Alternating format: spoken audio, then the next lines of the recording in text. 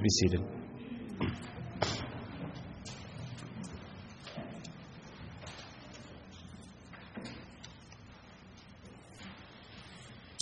Now, loved ones, we come to the main course, the Word of God.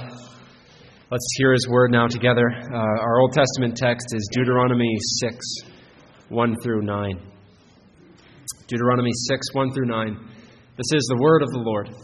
Now this is the commandment, and these are the statutes and judgments which the Lord your God has commanded to teach you, that you may observe them in the land which you are crossing over to possess, that you may fear the Lord your God, to keep all His statutes and His commandments which I command you, you and your son and your grandson all the days of your life, and that your days may be prolonged. Therefore hear, O Israel, and be careful to observe it, that it may be well with you, and that you may multiply greatly as the Lord God of your fathers has promised you, a land flowing with milk and honey. Hear, O Israel, the Lord our God, the Lord is one. You shall love the Lord your God with all your heart, with all your soul, and with all your strength. And these words which I command you today shall be in your heart. You shall teach them diligently to your children, and shall talk of them when you sit in your house, when you walk by the way, when you lie down, when you rise up. You shall bind them as a sign on your hand, and they shall be as frontlets between your eyes. You shall write them on the doorposts of your house and on your gates. And our New Testament text, our sermon text, is Matthew 22, 34 through 40.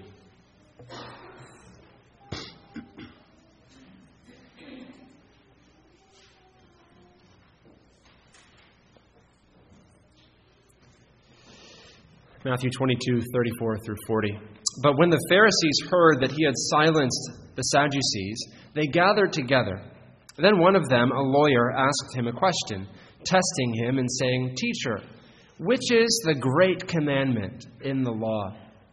Jesus said to him, "You shall love the Lord your God with all your heart, with all your soul, and with all your mind.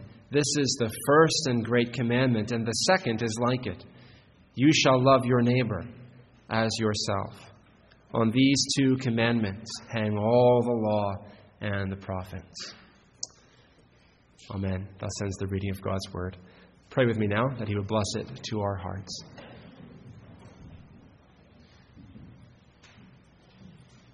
O Lord our God, we pray that you would take this word, your living word, your powerful word, the word of your grace, and apply it to us by the power of your Spirit, and give us life.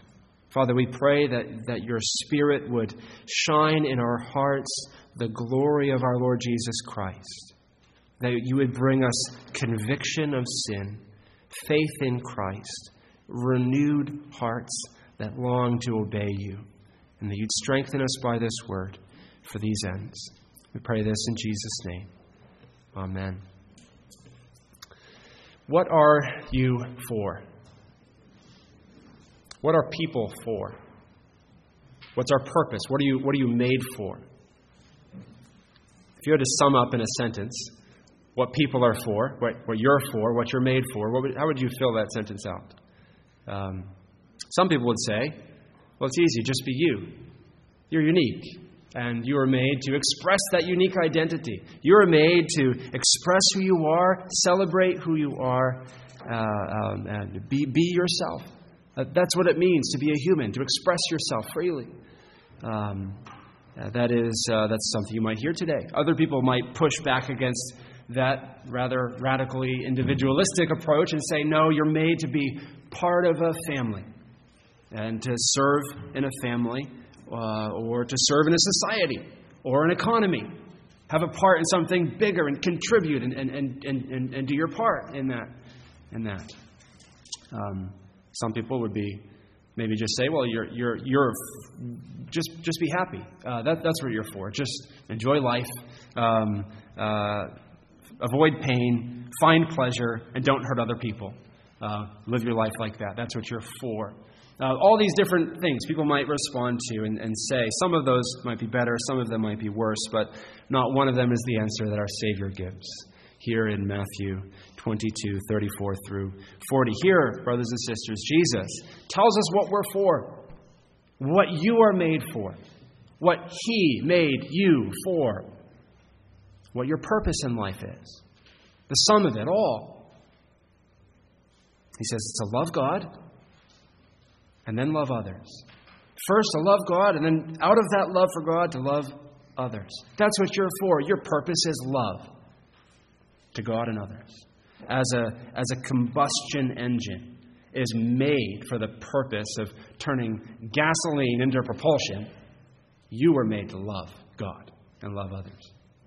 As a stove exists for the purpose of cooking food, you exist for the purpose of loving God and loving others. That's what we see here in the text, and it's so interesting as we come to the text and as we see the Pharisees again. They're coming to Jesus to test him. They're coming with this question about God's commandments. We see their glaring failure to do either of those two things, love God or love others. They're coming to Jesus, asking him about the commandments and asking him about what the greatest of the commandments is. But even as they come asking him those questions, there's no love for God in their hearts or love for neighbor in their hearts. Their question, they ask him, which is the greatest commandment? They're trying to trap him, and they're giving not a sniper approach. They're giving the birdshot approach, right? They're just trying to get a nice general question that will trap Jesus no matter what he says. They are always debating themselves. What's the greatest commandment? They have them numbered out, 613 commandments, and they debate which one's more important, which one's weightier, which one's lighter, what's the most important one. They're trying to entangle Jesus, make him say something that will upset at least somebody so they can then go after him. But I want you to see the irony of what they're doing as they test Jesus. What are they doing as they come with these commandments, asking questions about the law? They're trying to use the law to glorify themselves, prop themselves up, and then trap Jesus. So they're asking about the law, pretending to be interested in God's law, but even as they do so, their motives are utterly godless. Jesus is about to tell them the law is designed to tell them how to love God and love others. But do you see what they're doing? Using the law to rebel against God and bring down another? So they're using the law as a prop for themselves, and they're using the law as a weapon against others, trying to prop themselves up with the law, to look righteous, and try to use the law to take down another. But Jesus points out their pride. He humbles them as he gives them his answer without hesitation to what the greatest commandment is. He says that the point is to love God. He's saying to them, you're missing the entire point. The whole point of the law and the whole point of you as a human being, which is to love God and to love your neighbor. Jesus teaches us, brothers and sisters, two things in the passage. It's very straightforward. First, he teaches us our first duty is to love God, and then we'll look at the second, to love neighbor. First, love God. Love God. How do we love God? How are we to love God? Jesus says, with all your heart, with all your soul, and with all your mind. He's not giving those as distinct scientific categories of a kind of an anatomy of the soul. They all kind of overlap, and they're porous categories that are kind of like overlapping circles. Because if you look over at Mark's gospel, he tells us that we are to love God with heart, soul, mind, and strength there. And if you look back at the passage Jesus is quoting in Deuteronomy, it also has it slightly differently. It says heart, soul, and strength. So Jesus isn't trying to use precise, distinct categories of what your soul is like, but he's trying to say in three different ways pretty much the same thing. Love God with all that you are. Love God with all that you are. Love God with all that you are. Love Him with all your heart. Love Him with all your soul. And love Him with all your mind. As Jesus is commanding us to love God in these ways, what is He commanding us to do? I want to dig into it a little bit and unpack it a little bit. How are we to love God with all of ourselves? Well, first, one thing that includes is our emotions and our affections. This is included as Jesus calls us to love God with all our heart and to love Him with all our soul. Places in Scripture speak of the desires of the soul and the anguish of the soul and the rejoicing of the soul where the heart's love. So we are called to love God deeply from our emotions, with our affections. Not primarily, not first to love God as an action, but as an affection. Often I hear people say love is an action, it's a verb, it's something you do, but first, love for God must be something that you also feel deep in your own heart. Fundamentally, this is what it is. It's affection, it's devotion and delight and desire for God and joy in God, treasuring God at the core of who we are. This is what we are called to do. It is not simply enough to obey God outwardly, outward obedience, outward performance, but no heart in it. Obedience is not the same thing as love. If you're a parent, you know this. Your child's stomping upstairs, grumbling and resentful about the chore you've given him to do. The heart is not in it. It's not real obedience. It's outward conformity, but no love and devotion there driving it. Our duty that God wants from us is, yes, the obedience, but underneath it, He wants a heart that loves and delights in Him. Brothers and sisters, do you see that as your duty before God? To enjoy Him and delight in Him? That is what you were made for, and that is what you are called by Jesus Himself to do. That is the most important thing in your life. Your primary responsibility is to be delighted in God and to love Him with all your heart and all your soul.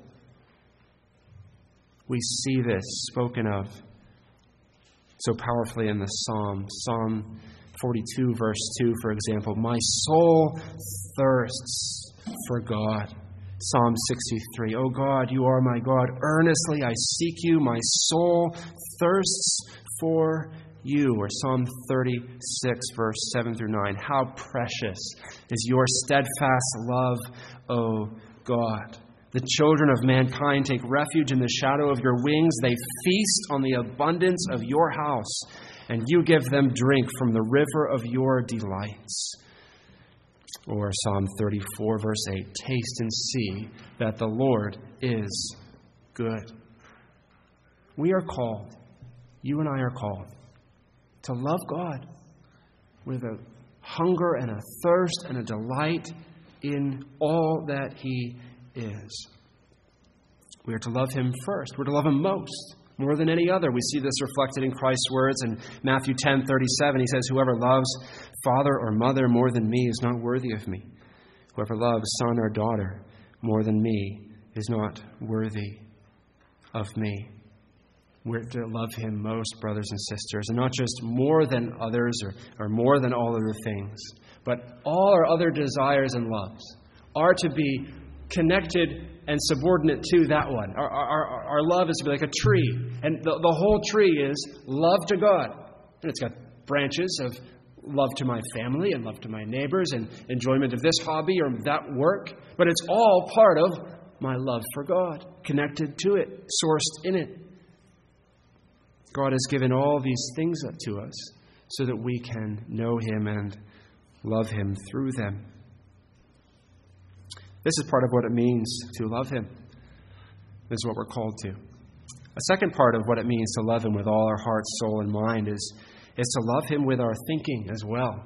Jesus specifically says mind here, to love God with your mind. So our love for God has to be deeply emotional and deeply intellectual. There's not an opposition, a tug of war between the rational part of you and the emotional part of you. We're to be both. We're supposed to think carefully about God, study him and his works and his ways. God says, love me with your whole mind. Remember who I am. Think about who I am. Meditate on who I am. Chew on who I am and what I've done. Think hard about it. Study it, and then worship and adore and love. This doesn't mean that you have to go to seminary or get the systematic theology book and read it and write a paper. That's not a bad thing to do. But it doesn't mean you have to.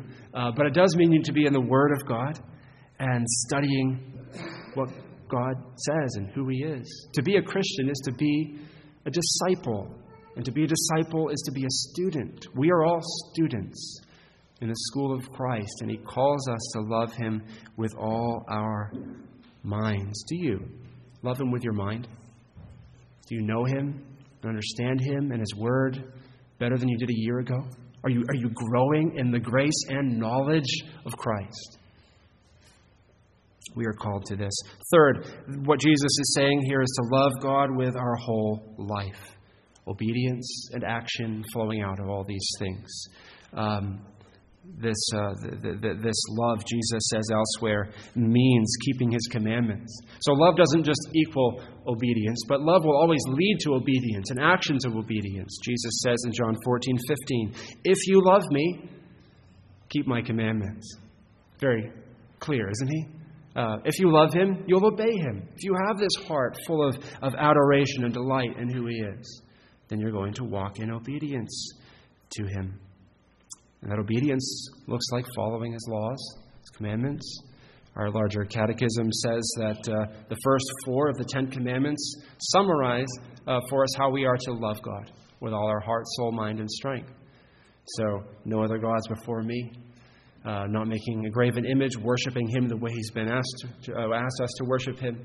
Not taking his name in vain, keeping the Sabbath. That's how we love him and walk in love to him. You cannot say you love him and then go and ignore what he tells you to do. Obedience is the fruit of love. And another emphasis of Christ. So he said, he's calling us to love God with all our affections and all our thinking and all our life and our actions. He's also calling us to undivided devotion to God in this. He's calling us to not waver between this desire and affection and this one, but to be wholehearted in our love for the Lord. So much of the trouble that Old Testament Israel walks through is rooted right here in this. It wasn't that they were always straight out just open rebellion against God, but it was that it was half-hearted so much of the time. They were content to have some form of faithfulness, but not real heart devotion, not all heart, soul, mind, and strength. We see David praying for his son Solomon. This, he says in 1 Chronicles 29:19, he says, grant to Solomon, my son, a whole heart, that he may keep your commandments, your testimonies, and your statutes, performing all. And then later the prophet Jeremiah, he says, yet for all this, her treacherous sister Judah did not return to me with her whole heart, but in pretense, declares the Lord. So love him with a wholehearted devotion, brothers and sisters. All that you are, heart, soul, and mind. That is the first thing our Lord Jesus commands you to do. That's the first part of what you're made to do, to love him. But then there's a second thing that Jesus tells us. This is our second point. Jesus says, love your neighbor. Love God.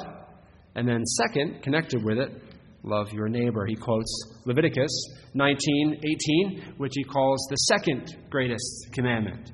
And it's connected to the first. They're linked together. That connection means a couple of very important things.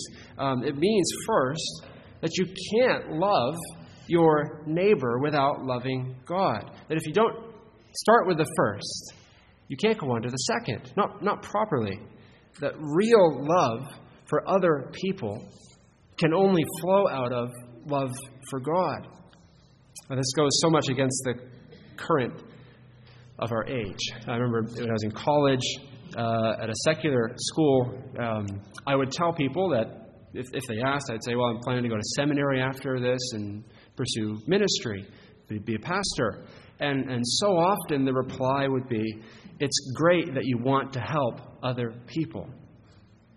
And it's true. Part of why I wanted to be a pastor and why I love being a pastor is helping other people. But notice what's missing from that. Their whole conception of being what a pastor is man-centered, loving others. No sense of loving and serving God. No sense of the vertical, just the horizontal. Seeing the ministry like a humanitarian effort, like Doctors Without Borders, but for your soul, and not seeing anything about God. Right? People would say, God doesn't need your love. People need your love. God isn't suffering. People are suffering. They need your help. So just love other people. Why can't you say, well, just love other people without having that vertical dimension in place? Well, first, because God is more important than other people. He's the Creator. He's your chief end, not other people. You've been made for Him, not others first. And second, you can't say that because unless you love God first, you won't have love for others. Until your heart has been transformed by God to love God, you won't love other people the way you ought to. Jesus is also saying here, though, that you can't love God and not love your neighbor. So the first way, you can't love your neighbor unless you first love God. But he's also saying, if you love God, you will also and must also love your neighbor. 1 John 4:20 puts it bluntly and wonderfully so. It says, if anyone says, I love God, and hates his brother, he's a liar. You can't say, well, I really enjoy my quiet time. I really enjoy going to church and hearing a sermon or singing the hymns, but I don't really like other people. I don't like having to love and serve others. I enjoy my time with God. He doesn't offend me or hurt my feelings. He's patient with me. But loving others, that's not for me. But Jesus says, the second commandment, like the first, love your neighbor as yourself. One of the commentaries I was reading this week had a story in it about one of the desert fathers who did this very thing. It's kind of a humorous little anecdote, but this is someone way, way back in the early centuries of the church who goes out by himself just to have private communion with God. And he's so committed to this that he lives isolated in this little cell in the desert by himself, and he's taken a vow not to cross the threshold of that cell, and because he just wants to have communion with God and not bother with other people, because they're not as important as this communion with God. And there's this story that's told one day. A 10-year-old boy came to the monk's door because the boy's donkey had fallen down and was hurt. The boy cried out, Father Nathaniel, have mercy on me and give me a hand. Nathaniel heard the voice and opened the door. Standing inside, he asked him, Who are you and what do you want me to do? The boy replied, I am so-and-so's servant. I'm bringing loaves of bread for communion. I beg you, do not neglect me, lest I be eaten by hyenas. Nathaniel, the monk here, we're told, stood there, surprised and stunned, filled with compassion. He debated within himself and said, I must fail either the commandment to love one's neighbor or my resolution not to leave my house. So how did he reply? He said, Listen, boy, I believe that if you are in need, the God whom I serve will send you aid. He shut the door and went back to his business of loving God. That's not how we're to love God. He calls us to love our neighbor as ourselves. First God, and then out of that, those around you. How are we then to love our neighbor? Well, Jesus says, here's the measuring stick. Yourself. How do you love yourself? Measure your love for your neighbor needs to measure up to your love for yourself. So how do you love yourself? With a lot of affection. You want good for yourself. You want what's best for yourself. You want good things for yourself. We're all born, wired to want blessings and good things and to enjoy things and to be well off. So, how should we love our neighbor? Desiring their good to the same degree we desire our own good. Desiring good for them and well-being for them and blessing for them the same way we want those things for ourselves. And also, we take action, don't we? There's affection and action. We take care of our needs. We look out for ourselves. We work for ourselves. We take positive action to care for ourselves. And Jesus is saying we need to take care of others also. Not that we are responsible for them in the same way we're responsible for working to provide for our own families, but we need to have the same care and attention to them and love for them and with the same measure that we love ourselves. It is to want your neighbor's well-being and to work for your neighbor's well-being. This is what we call the golden rule, isn't it? Not just don't do things that people don't, that you wouldn't want people to do to you, but actively to go and serve others and do for others what you would want them to do for you. Jesus is calling us to actively love our neighbor. So, a few questions. Are you as patient with the failures of others as you want them to be patient with your failures? Are you as open and frank and honest with others as you want them to be open and honest with you? Are you as forgiving with others as you want them to be forgiving towards you? Are you interested in them, their life, their work, their family, their goings-on, their joys, their sorrows? Are you interested in them and the details of their lives the way you are so delighted when someone's interested in the details of your lives? Are you as attentive to their needs as you are to your own? This is the standard that Jesus is holding us to.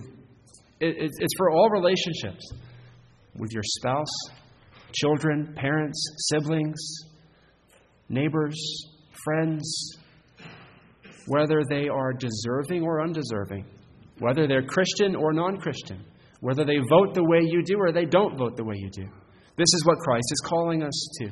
Old, young, rich, poor, it doesn't matter. Love your neighbor, he says, as you love yourself. Not in general, not a general principle of, well, I like people, but your neighbor, that guy across the road, that person sitting next to you, that real person, love them as you love yourself. Love them not by affirming them, but by seeking their good in Jesus Christ and encouraging them to be more like Him. That is a hard command, isn't it? It's a frightening command. Can Jesus really ask such a level of love for others from us? It's what He demands, brothers and sisters. It's not what our culture tells us. Our culture says, love yourself first. You can't love someone else until you've loved yourself first. If someone else is bringing you down, cut them off. They're toxic. You don't need that. You're made to love yourself first. That's the message we are hearing all the time. But God in His Word says that will shrink you down to the scope of your own desires. And you are made not to be curved in on yourself. You are made for love. Love God. And outward facing. Loving others. This is what we are commanded to do. Now, if we ended there, this would be a pretty bad sermon. Because that would just be a great burden. Love God all your heart, all your soul, all your mind, complete devotion. Love your neighbor as much as you love yourself. And brothers and sisters, I don't do that, and you don't do that. We don't do it half as well as we should. Our hearts are idol factories, pumping out other gods and other loves. We let ourselves get lazy in our love for God. We make lame excuses to get out of loving others. So how do we change? A few ways to answer that. First, we need to see and know how much God has loved us. We're responding. The love that we give to Him and the love that we give to others does not originate here. It originates with God. This is embedded right in Christ's words in verse 37. He says, "You shall love the Lord your God with all your heart, with all your soul, and with all your mind." He's quoting from Deuteronomy 6:5, the Shema, one of Israel's precious creeds of the faith. And he's quoting from Deuteronomy in particular. And the context of that book is the context where God is telling His people two things over and over and over. In Deuteronomy, He's saying, "I am the God, your Lord, Yahweh, God who saved you to be my own people because I loved you. Now therefore live like this." And we need to see this in Jesus' command to us. As He says, love God and calls us to love our others, the first thing He does is He points us to God Himself. He calls Him the Lord, your God. There's so much in that phrase. The Lord, your God. The Lord is God's covenant name, Yahweh. This is God's name that He uses to emphasize that He is the Savior of His people. Yes, He's always Creator God, but He's also, for His people, He is Yahweh, the Savior God, the one who has come down close to you and has saved you and has set His love on you.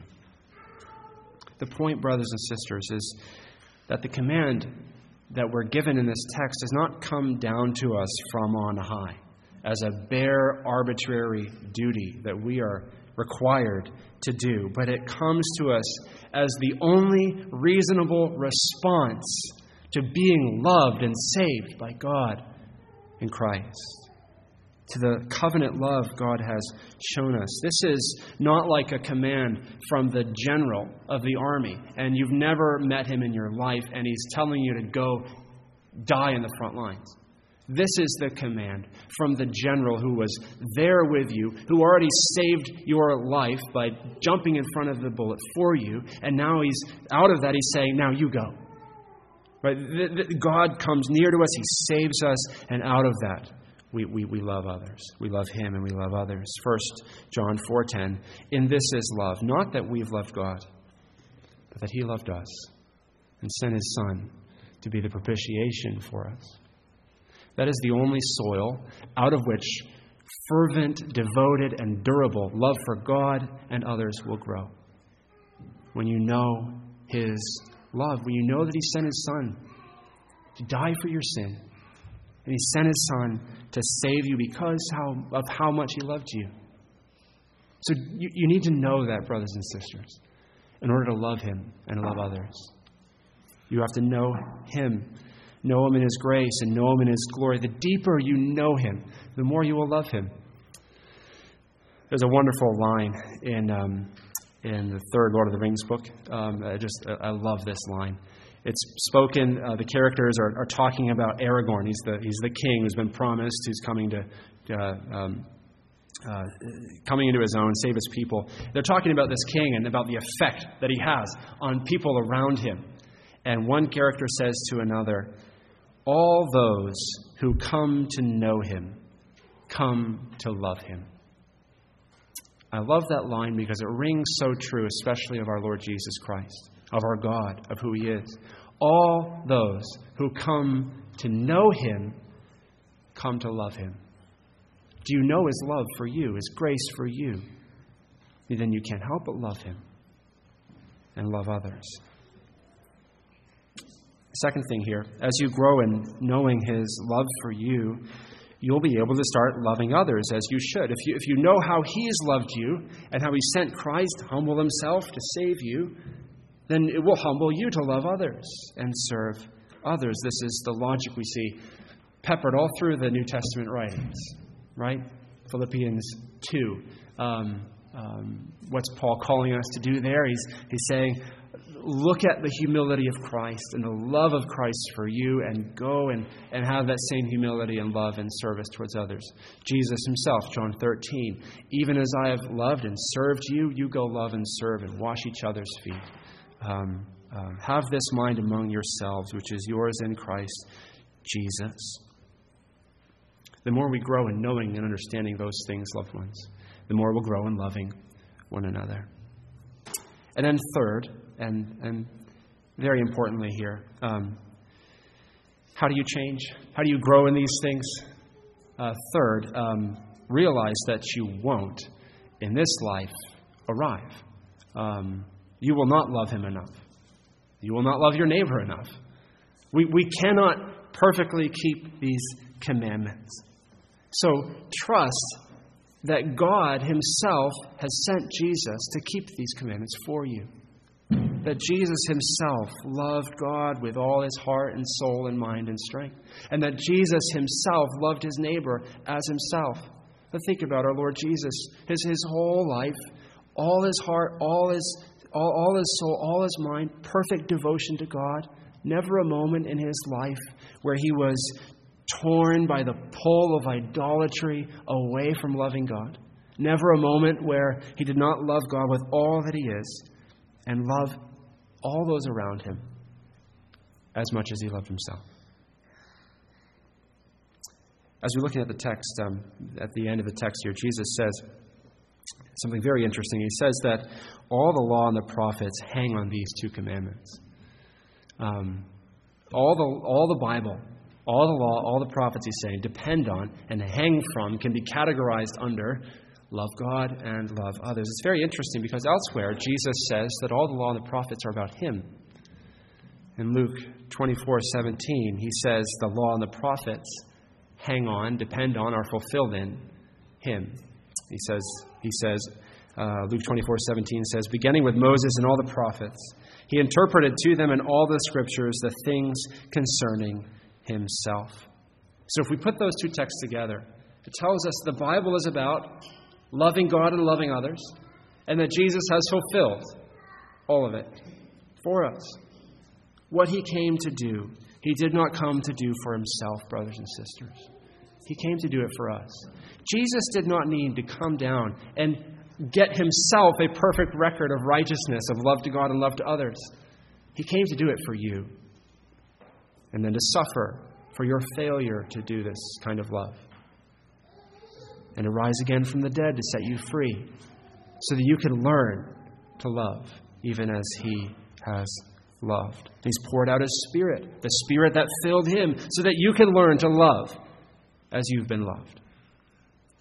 So, brothers and sisters, not by your own strength, but in him, looking to him, resting and trusting in all that he's done for you, begin again. Your chief end, your duty. Love God, love others. Let's pray.